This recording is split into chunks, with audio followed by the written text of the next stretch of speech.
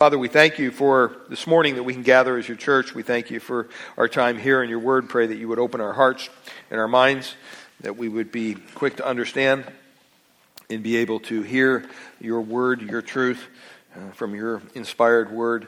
And Lord, we ask that you would apply the truth that we read and hear today to each heart that's gathered here. And if there's any here that do not know you yet, they haven't trusted you and their Lord and Savior, we do pray that you would do that transaction in their own heart, that you would cause them to turn to you, repent of their sin, turn from their sin to you.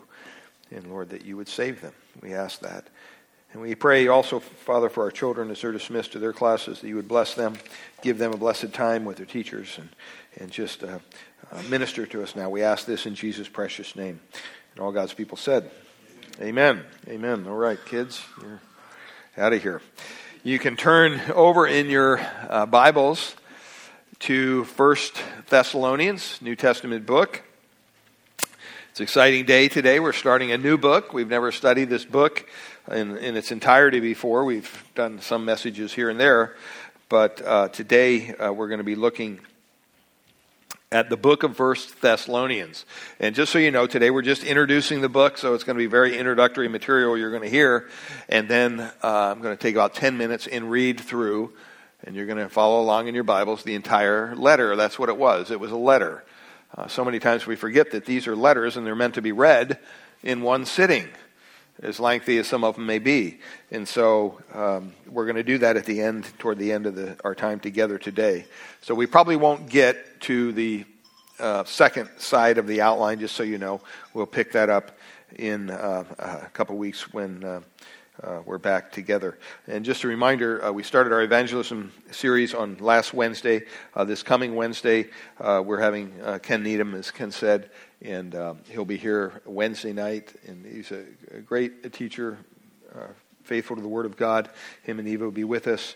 So I pray that you would make a commitment to come out 7 o'clock Wednesday night in the fellowship hall and give him a good welcome. And then also on Saturday, men's breakfast, he will be here.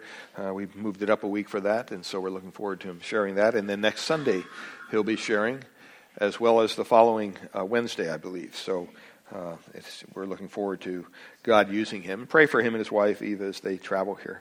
But this morning, as you turn to 1 Thessalonians, I kind of gave the overall theme of standing firm, because that's one thing that as a church we need to understand that we need to do in the age in which we live. And a lot of times I'm haunted as a pastor by the thought that what if Grace Bible Church disappeared? What if it just disappeared tomorrow? There was no Grace Bible Church. The building was here, but there's no people. I mean, one day that will happen, right? The rapture, right? We'll all be gone.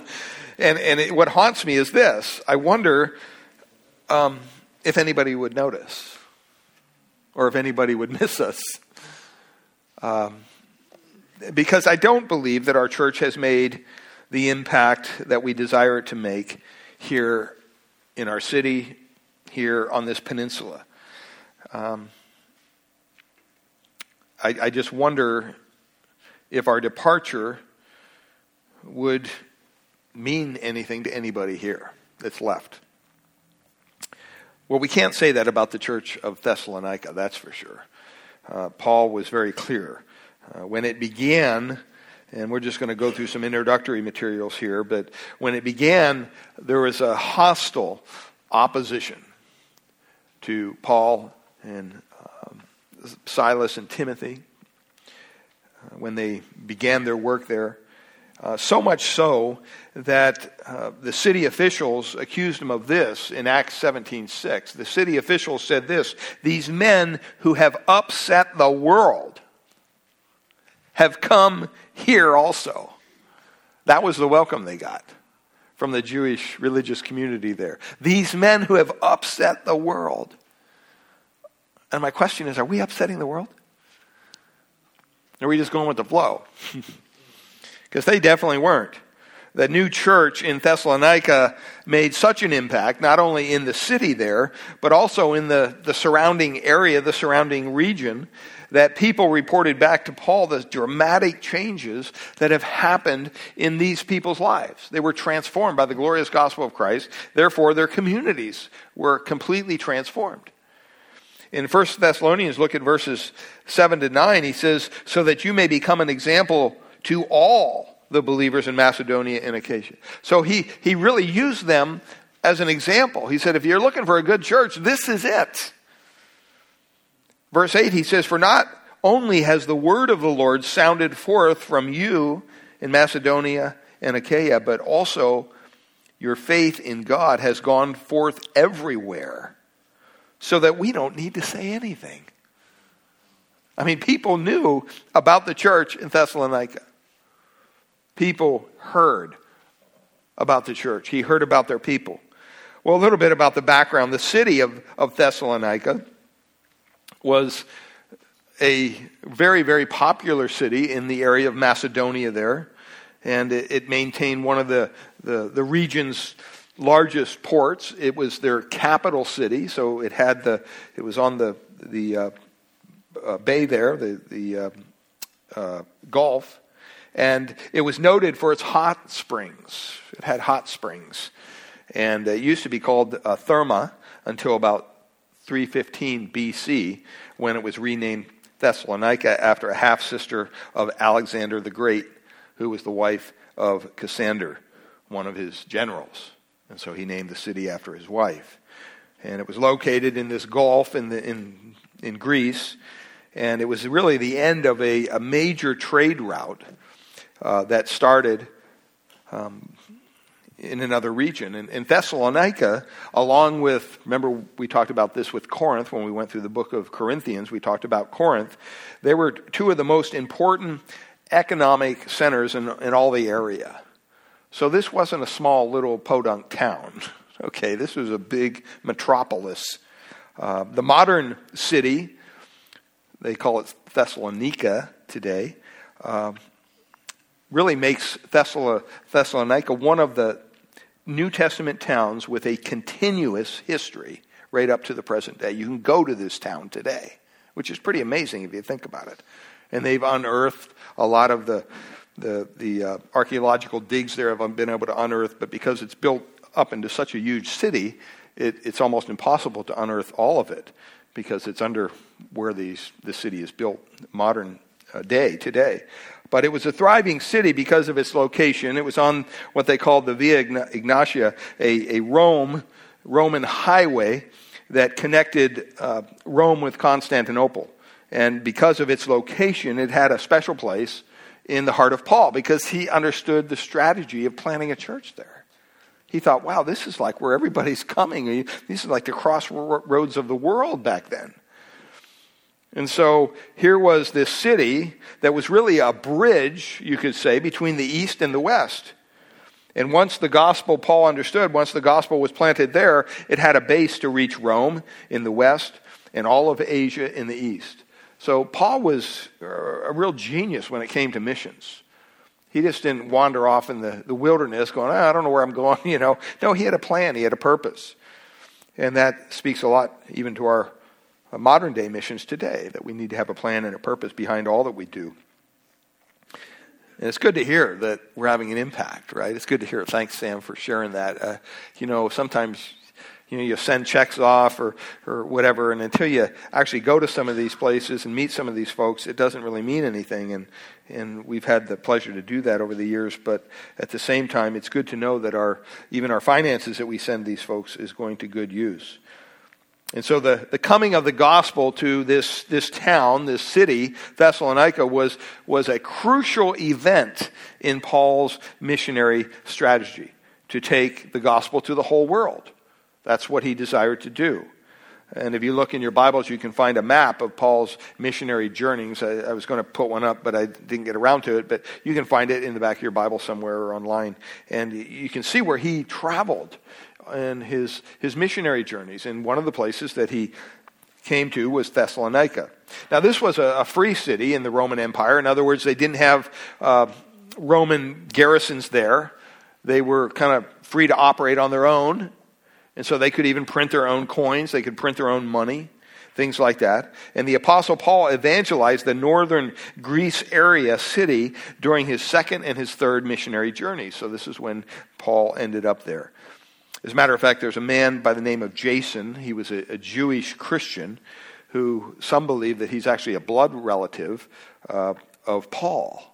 And they cite Romans 16:21. But this man, Jason, he hosted believers in his home in Thessalonica. Acts chapter 17 tells us. And we'll be reading from Acts chapter 17 in a second here. So if you want to turn over there, go ahead. Acts chapter 17, verses 1 to 9 tells us all about the founding of this church. But the city, over the years, has survived repeated attacks over the centuries by all kinds of different people. And the Nazis even captured it in 1941. And they then deported or executed most of the 60,000 Jews who were there. So it has a modern-day history as well as an ancient history. And today, even, if you look it up online, Thessalonica, the way they pronounce it, it remains one of Greece's most important cities. I think it's the second largest next to Athens. It has a population of probably a little bit over 800,000 people. So it's not a small little place we're talking about. And if you turn over to Acts chapter 17, and keep your thumb there in Thessalonians, and we'll be back to that. But Acts chapter 17 shows us the founding of this church. And I just want to read these verses for us. And it's really the story of how this church got planted. It says in verse 1, Acts 17, verse 1, "Now when they had passed through Amphipolis and Apollonia, they came to Thessalonica, where there was a synagogue of the Jews. And Paul went in, as was his custom, and on 3 Sabbath days he reasoned with them from the Scriptures, explaining and proving that it was necessary for the Christ to suffer and to rise from the dead, and saying, 'This Jesus whom I proclaim to you is the Christ.'" Pretty bold message to a group of Jews who were gathered there. Verse 4, "And some of them were persuaded." So some of them actually came to faith in Christ. Some of them were persuaded, it says, and joined Paul and Silas, or Silvanus is his other name, as did many of the devout Greeks, and not a few of the leading women. So you had men, women coming to Christ when they were exposed to the gospel. Verse 5, "But the Jews were jealous. In taking some wicked men of the rabble, they formed a mob, set the city in an uproar, and attacked the house of Jason," who was Paul, the person who was hosting Paul, "seeking to bring them out to the crowd. And when they could not find them, they dragged Jason and some of the brothers before the city authorities, shouting, 'These men who have turned the world upside down have now come here also. And Jason has received him. And they are all acting against the decrees of Caesar.' And then look at what it says, saying that there is another king, Jesus." Well, at least they got that right. They understood the message that Paul was presenting to them. Verse 8, "And the people and the city authorities were disturbed when they heard these things. And when they had taken money as security from Jason, kind of like a bail, and the rest, they let them go." So Paul first came to Thessalonica on his second missionary journey, and after traveling across Asia Minor to the region known as Mysia there, the apostle and his entourage there reached, they say, an impasse, and they were forbidden by the Holy Spirit, the Scriptures tell us, to preach in the province of Asia. They wanted to go to Asia, but no, they couldn't do that, and their attempt to turn north into Bithynia was similarly blocked. So God was directly leading the apostle Paul during this time. They weren't just out there willy-nilly running around the countryside trying to share the gospel with people. They prayed, and the Holy Spirit said, "Nope, I don't want you going there. Nope, I don't want you going there." And with no other way to proceed, we know that they went to Troas, which is a city on the Aegean Sea. And then, miraculously, God spoke to Paul in Acts 16, verses 6 to 10, and gave him a vision. And Paul saw a vision from the Lord of a Macedonian imploring him to come to his province and preach the gospel. So sometimes that would be so easy if that happened today, right? We believe the canon's closed, so God doesn't really do all that today. But as far as direct revelation, I mean, we have all the revelation we're going to get through the Word of God. We can't be adding to it. But it would make things a little easier, if I'm here in my office and all of a sudden God tapped me on the shoulder. Hey, there's a guy at Key Market right now.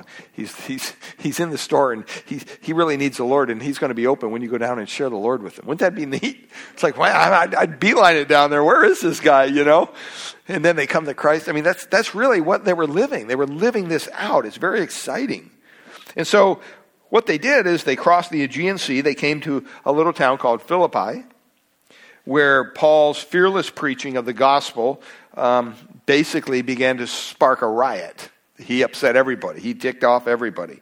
And as a result, he and Silas were seized. They were beaten. They were placed in stocks in the city jail. Now, you know this story. We've talked about this previously. But God miraculously released them, remember the story, from jail, with an earthquake. They were literally in jail in stocks, and God caused an earthquake to come upon the jail, and they were broken loose. And as a result, the jailer came to faith in Christ. I mean, God works in mysterious ways, does he not? Who would have thought that a trial like being thrown in jail would result in something like somebody being saved? God always has a purpose in our suffering. He always does. Either it's to make us better, to make us more committed to him, to keep us more dependent on him, or it may be to bring someone else to faith. So don't shirk off the suffering when it comes. Don't overreact to it, but embrace it and say, Lord, I know this must be from your hand or it wouldn't be here. And here Paul is in prison, but God uses them in a wonderful way. And horrified at the realization that the jailers and everybody that was in authority there had beaten Roman citizens because they didn't know they were Roman citizens without the benefit of a trial, which is very, very serious. That's like basically going out in the street and hanging somebody without anybody saying they're guilty. Plus, because they were a Roman citizen, they had certain privileges granted to them that other people didn't. The magistrates basically just wanted to get rid of the evidence.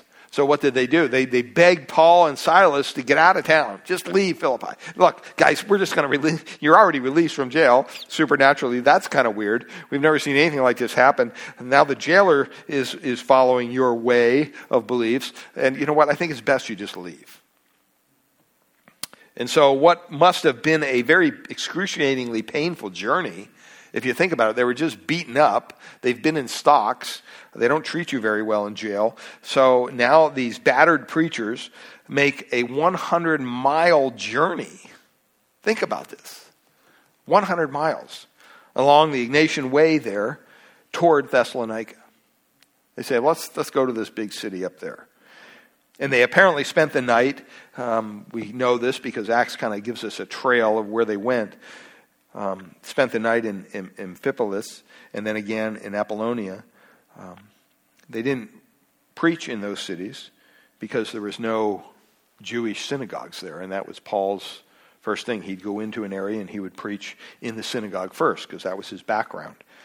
And so the church there was predominantly Gentile, and its beginnings were not without trouble. But the activities here in this local synagogue did everything they could when Paul arrived there to destroy this work in Philippi. They didn't want anything to do with it. But so they made their way to Thessalonica, and they founded a church there. The Bible says that he went and he began to preach and teach in the synagogues, and he did so for 3 Sabbath days. Now, some people say, well, he was only there 3 weeks. Well, we don't believe that to be true because he talks about support from other churches coming to him while he was there. He talks about having a job while he was there on the side. So he could have been there for 3 weeks, but he was probably more likely to be there for several months, 6 months, something like that. And he may have only taught in the synagogue 3 weeks till they realized, wait a minute, this guy, yeah, we know he's a Pharisee.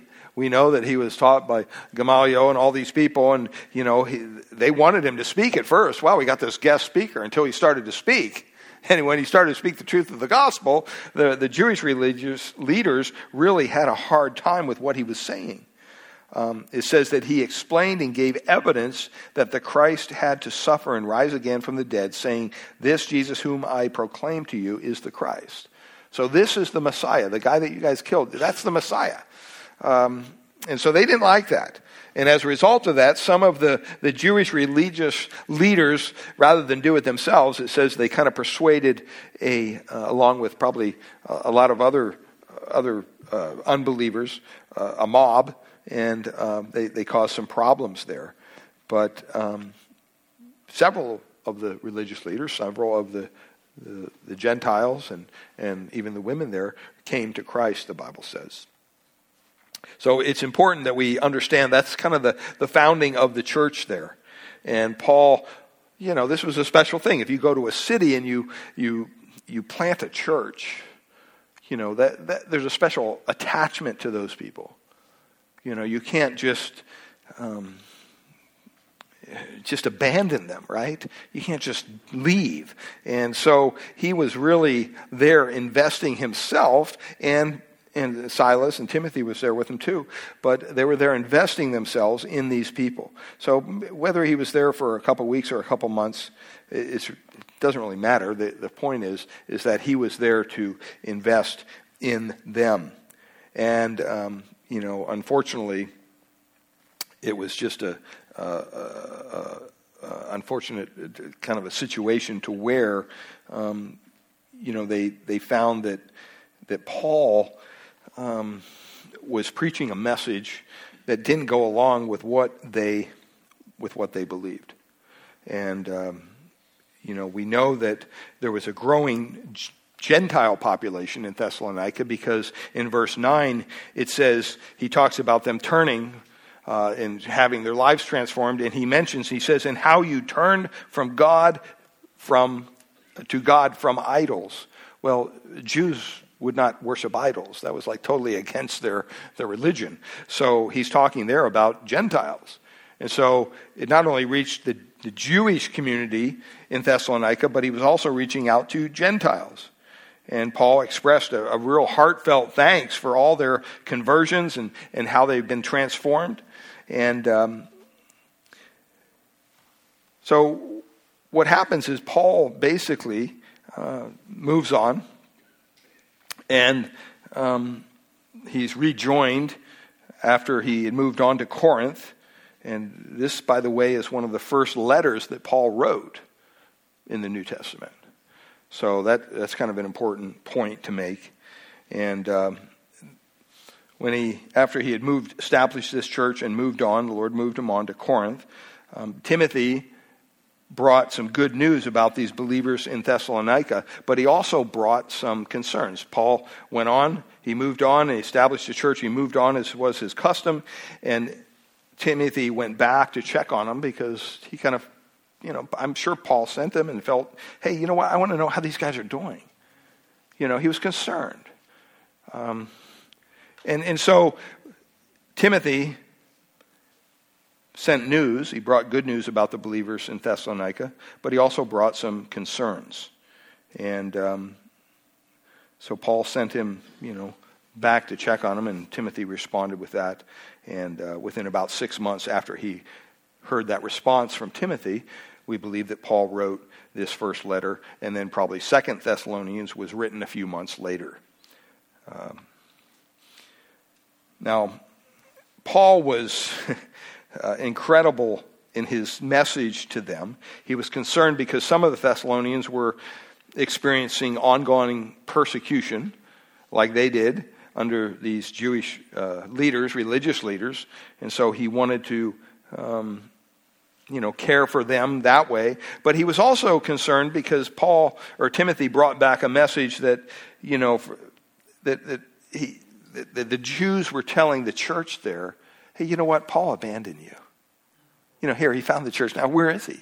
Oh, it got too hot, so he doesn't care about you. And, they were questioning his motives and his conduct and all this stuff. And we'll begin to see as we read through the letter, Paul has to defend himself at one point. He comes to a point where he says, hey, you know what, that's not true. I tried to come, but I couldn't. The Holy Spirit prevented me from returning. And he wanted to make sure, more than anything, that these believers in this church would stand firm on the truth that he taught them. And that's the major concern for any pastor, for any elder, that their church stays true to the message of the gospel. Right? I mean, you can change the color of the carpet. You can change the lights, and you can even change the music, for goodness sake. Do not mess with God's message. That's always a hard thing to hear when you move on. I haven't been in a lot of churches. I think I've been in 4 churches, all as a youth pastor. But when you hear after a period of time, whoa, a church has kind of gone south, it breaks your heart. Or it's even no more. It doesn't exist anymore. That's happened. But he wanted to make sure that they stand firm. And, Timothy also had to report to him, hey, there's some folks there in Thessalonica that got the message, you talked about the Lord coming back, and they're all excited about it. They're so excited. Guess what, Paul? They quit their jobs. They're not able to support their families anymore because they think the Lord's coming back like tomorrow. And, it was this pie-in-the-sky theology that got a hold of them. And they really thought that, there's no need. We're just going to sit around and wait for him to return. And so a lot of people, when they teach through the book of Thessalonians, they think, it's all about the Lord's return. Well, that's part of it. But it's really just a simple letter to a church expressing Paul's concern for what they were going through. And, they had a lot of confusion when it came to the last times. And so Paul has to dial down, and we're going to get to those chapters eventually, and you'll see what he's talking about there. And by the way, just so we're clear, people say, well, do you think we're in the last days, in the last times? Look, we've been living in the last times since Jesus ascended. We've been in the last times for thousands of years. Okay, just so you understand, in an eschatological fashion, that's the last times. From the time Christ leaves till the time he returns, that's all the last times. Now, obviously, we're probably most likely getting closer to a day when he will return. If there's a day in the future he'll return, and, tomorrow will be one day closer. But when that will be, who knows? And so after their unceremonious departure from Thessalonica, Paul and Silas were given a warm greeting in Berea, a town south of there. And unfortunately, these hotheads from Thessalonica followed them. And so they created the same problems wherever Paul went. They just followed him around and really became an irritant in all that. And the next stop was Athens for Paul, and they had a greater climate for evangelism there and a little more easier ministry. And it was when he was in Athens, he sent for Timothy and Silvanus, and they probably remained in Berea. Some believe that Silas went back to Philippi to check on that church on the way, whatever. But they kind of regrouped, and they were back together once again. And by the time Timothy returned from Thessalonica, Paul had moved to Corinth, and now the report received by Paul was good news and bad news. And so that's the basically origin of this. We know that Paul wrote this letter. Right, he says so several times in verse 1, chapter 2, verse 18. He includes himself in this letter that he wrote. And whether Silvanus and Timothy helped him write it, that could be. But clearly he was the apostle. He was the one that God was moving through. Maybe they wrote the words down for him, some believe. But it was clearly God working through him as an apostle. What's interesting is when you read this letter, and we're going to read it here in a minute, you don't see Paul, an apostle of the Lord Jesus Christ. It just says Paul. He leaves that out, and that's it's an interesting reason why he does that. But a lot of people believe that this was penned by Paul from Corinth around 50 or 51 A.D., and so this is one of the first letters that Paul penned to a church as an apostle. And so with that being said, I want you to turn in your Bibles to 1 Thessalonians, and we're going to probably take about 10 minutes, and we're going to read through this letter. And then next time together we'll get into the introduction there. But 1 Thessalonians chapter 1, verse 1, Paul, Silvanus, Timothy, to the church of the Thessalonians in God the Father and the Lord Jesus Christ, grace to you and peace. We give thanks to God always for all of you, constantly mentioning you in our prayers, remembering before our God and Father your work of faith and labor of love and steadfastness of hope in our Lord Jesus Christ. For we know, brothers, loved by God, that he has chosen you, because our gospel came to you not only in word, but also in power, in the Holy Spirit, and with full conviction. You know what kind of men we proved to be among you for your sake, and you became imitators of us and of the Lord. For you received the word with much affliction, with the joy of the Holy Spirit, so that you became an example to all the believers in Macedonia and Achaia. And not only has the word of the Lord sounded forth from you in Macedonia and Achaia, but also your faith in God has gone forth everywhere, so that we need not say anything. For they themselves report concerning us the kind of reception we had among you, and how you turned to God from idols to serve the living and true God, and to wait for his Son from heaven, whom he raised from the dead, Jesus, who delivers us from the wrath to come. Chapter 2. For you yourselves know, brothers, that our coming to you was not in vain, but we had already suffered and been shamefully treated at Philippi. And you know we had boldness in our God to declare to you the gospel of God in the midst of much conflict. For our appeal does not spring from error or impurity or any attempt to deceive, but just as we have been approved by God to be entrusted with the gospel, so we speak, not to please man, but to please God, who tests our hearts.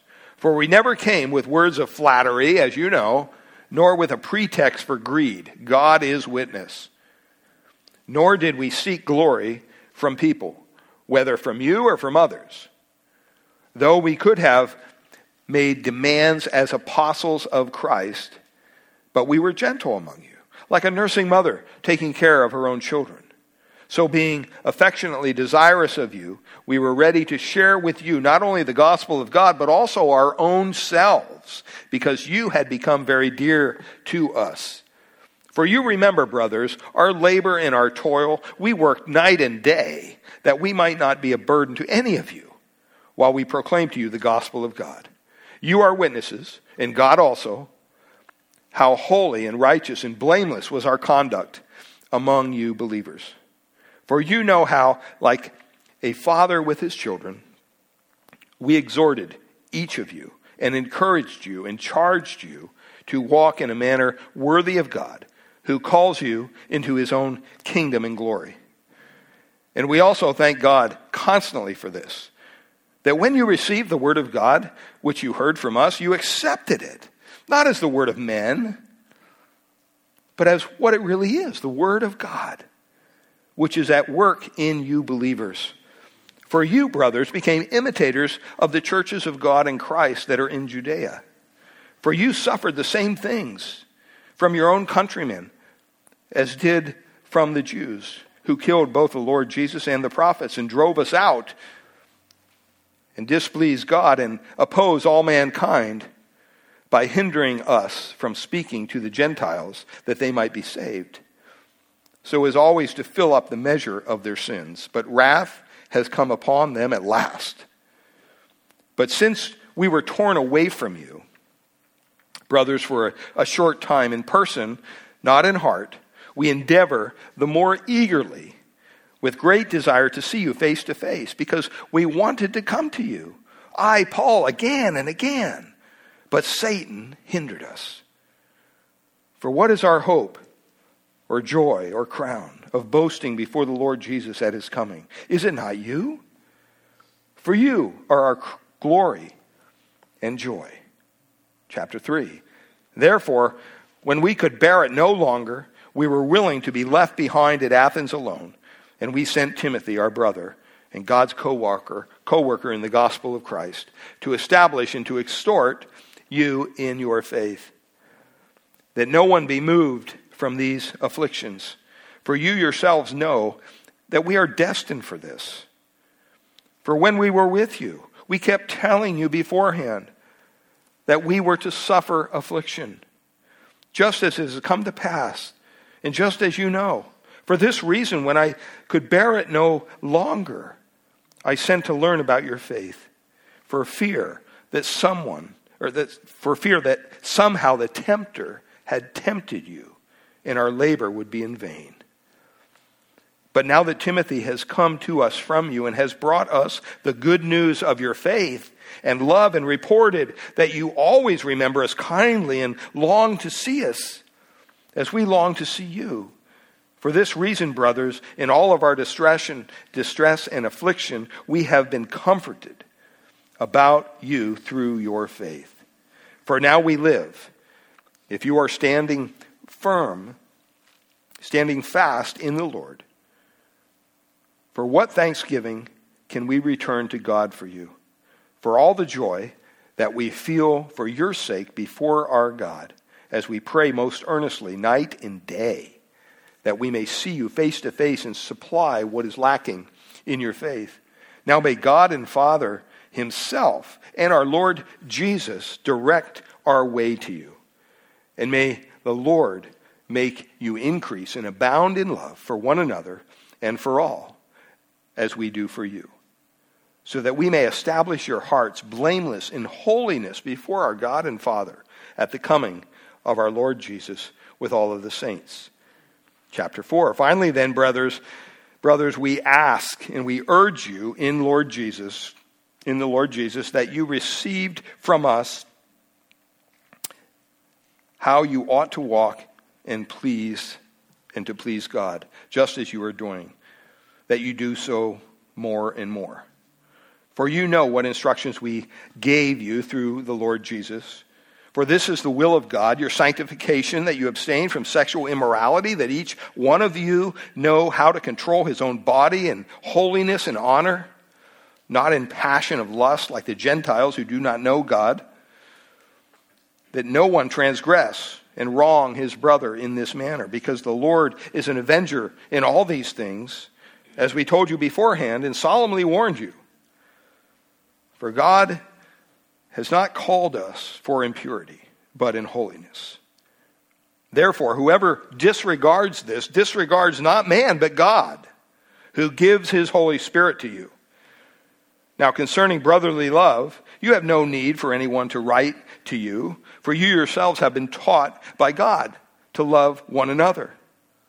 For that indeed is what you are doing to all the brothers throughout Macedonia. But we urge you, brothers, to do this more and more, and to aspire to live quietly, and to mind your own affairs, and to work with your hands as we instructed you, so that you may walk properly before outsiders and be dependent on no one. But we don't want you to be uninformed, brothers, about those who are asleep or dead, that you may not grieve as others do who have no hope. For since we believe that Jesus died and rose again, even so, through Jesus, God will bring with him those who have fallen asleep. For this we declare to you by the word from the Lord, that we who are alive, who are left until the coming of the Lord, will not precede those who have fallen asleep. For the Lord himself will descend from heaven with the cry of command, with the voice of the archangel, and with the sound of the trumpet of God, and the dead in Christ will rise first. Then we who are alive, who are left, will be caught up together with them in the clouds to meet the Lord in the air. And so we shall always be with the Lord. Therefore, encourage one another with these words. Chapter 5. Now concerning the times and the seasons, brothers, you have no need to have anything written to you, for you yourselves are fully aware that the day of the Lord will come like a thief in the night. While people are saying there is peace and there is security, then suddenly destruction will come upon them as labor pains come upon a pregnant woman, and they will not escape. But you are not in darkness, brothers, for that day to surprise you like a thief. For you are all children of the light, children of the day. We are not of the night or of the darkness, so let us not sleep as others do, but let us keep awake and be sober. For those who sleep, sleep at night, and those who get drunk are drunk at night. But since we belong to the day, let us be sober, having put on the breastplate of faith and love, and for a helmet, the hope of salvation. For God has not destined us to wrath, but to obtain salvation through our Lord Jesus Christ, who died for us, so that whether we are awake or asleep, we might live for him.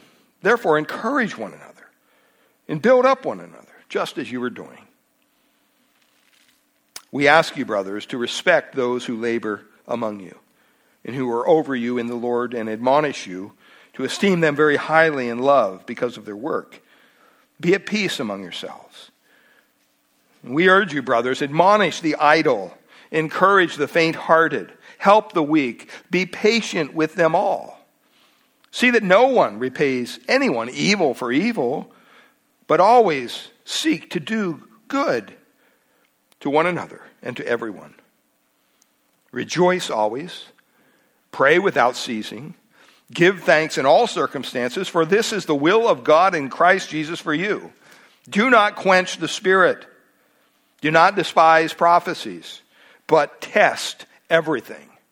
Hold fast to what is good. Abstain from every form of evil. Now may the God of peace himself sanctify you completely, and may your whole spirit and soul and body be kept blameless at the coming of our Lord Jesus Christ. He who calls you is faithful. He will surely do it. Brothers, pray for us. Greet all the brothers with a holy kiss. I put you under oath before the Lord to have this letter read to all the brothers. The grace of our Lord Jesus Christ be with you. Father, we thank you for this book that we're about to embark on. We thank you that it is your truth, that these are words penned by the Apostle Paul, but inspired by your Spirit. And Lord, it's a glorious thing to read through the Scriptures together as a congregation and see firsthand the very letter that Paul gave this church at Thessalonica. And so, Lord, we pray that you would, in the coming weeks, prepare our hearts for all that we'll learn, that will grow together as the body of Christ, that you'll use the words of these pages to convict hearts, to correct behavior, to admonish us, to edify us, to build us up as a church. Lord, we're excited because we get to study your word together. And Father, we pray that you would just bless our time as well across the way after our service here today, our fellowship, bless the food to our bodies. And Lord, I pray that if there's anyone here for the first time and hasn't trusted Christ, hasn't yet put their faith and trust in Christ, I pray that today might be the day that they cry out to you, Lord, be merciful to me, a sinner. Save me from my sin. And Father, if they make that decision, I pray that they'd let somebody know so we could get them some materials to be able to help them to grow in their newfound faith. And Lord, as believers, we pray as we go out into this lost and dying world that we would take the message of the gospel with us, both on our lips and in our life, that we would live a life that's exemplary of you, that people would see it and wonder and desire that faith that we possess. And we ask all these things in Jesus' precious name. Amen. Amen. Let's close with one last song, and then we'll head over across the way.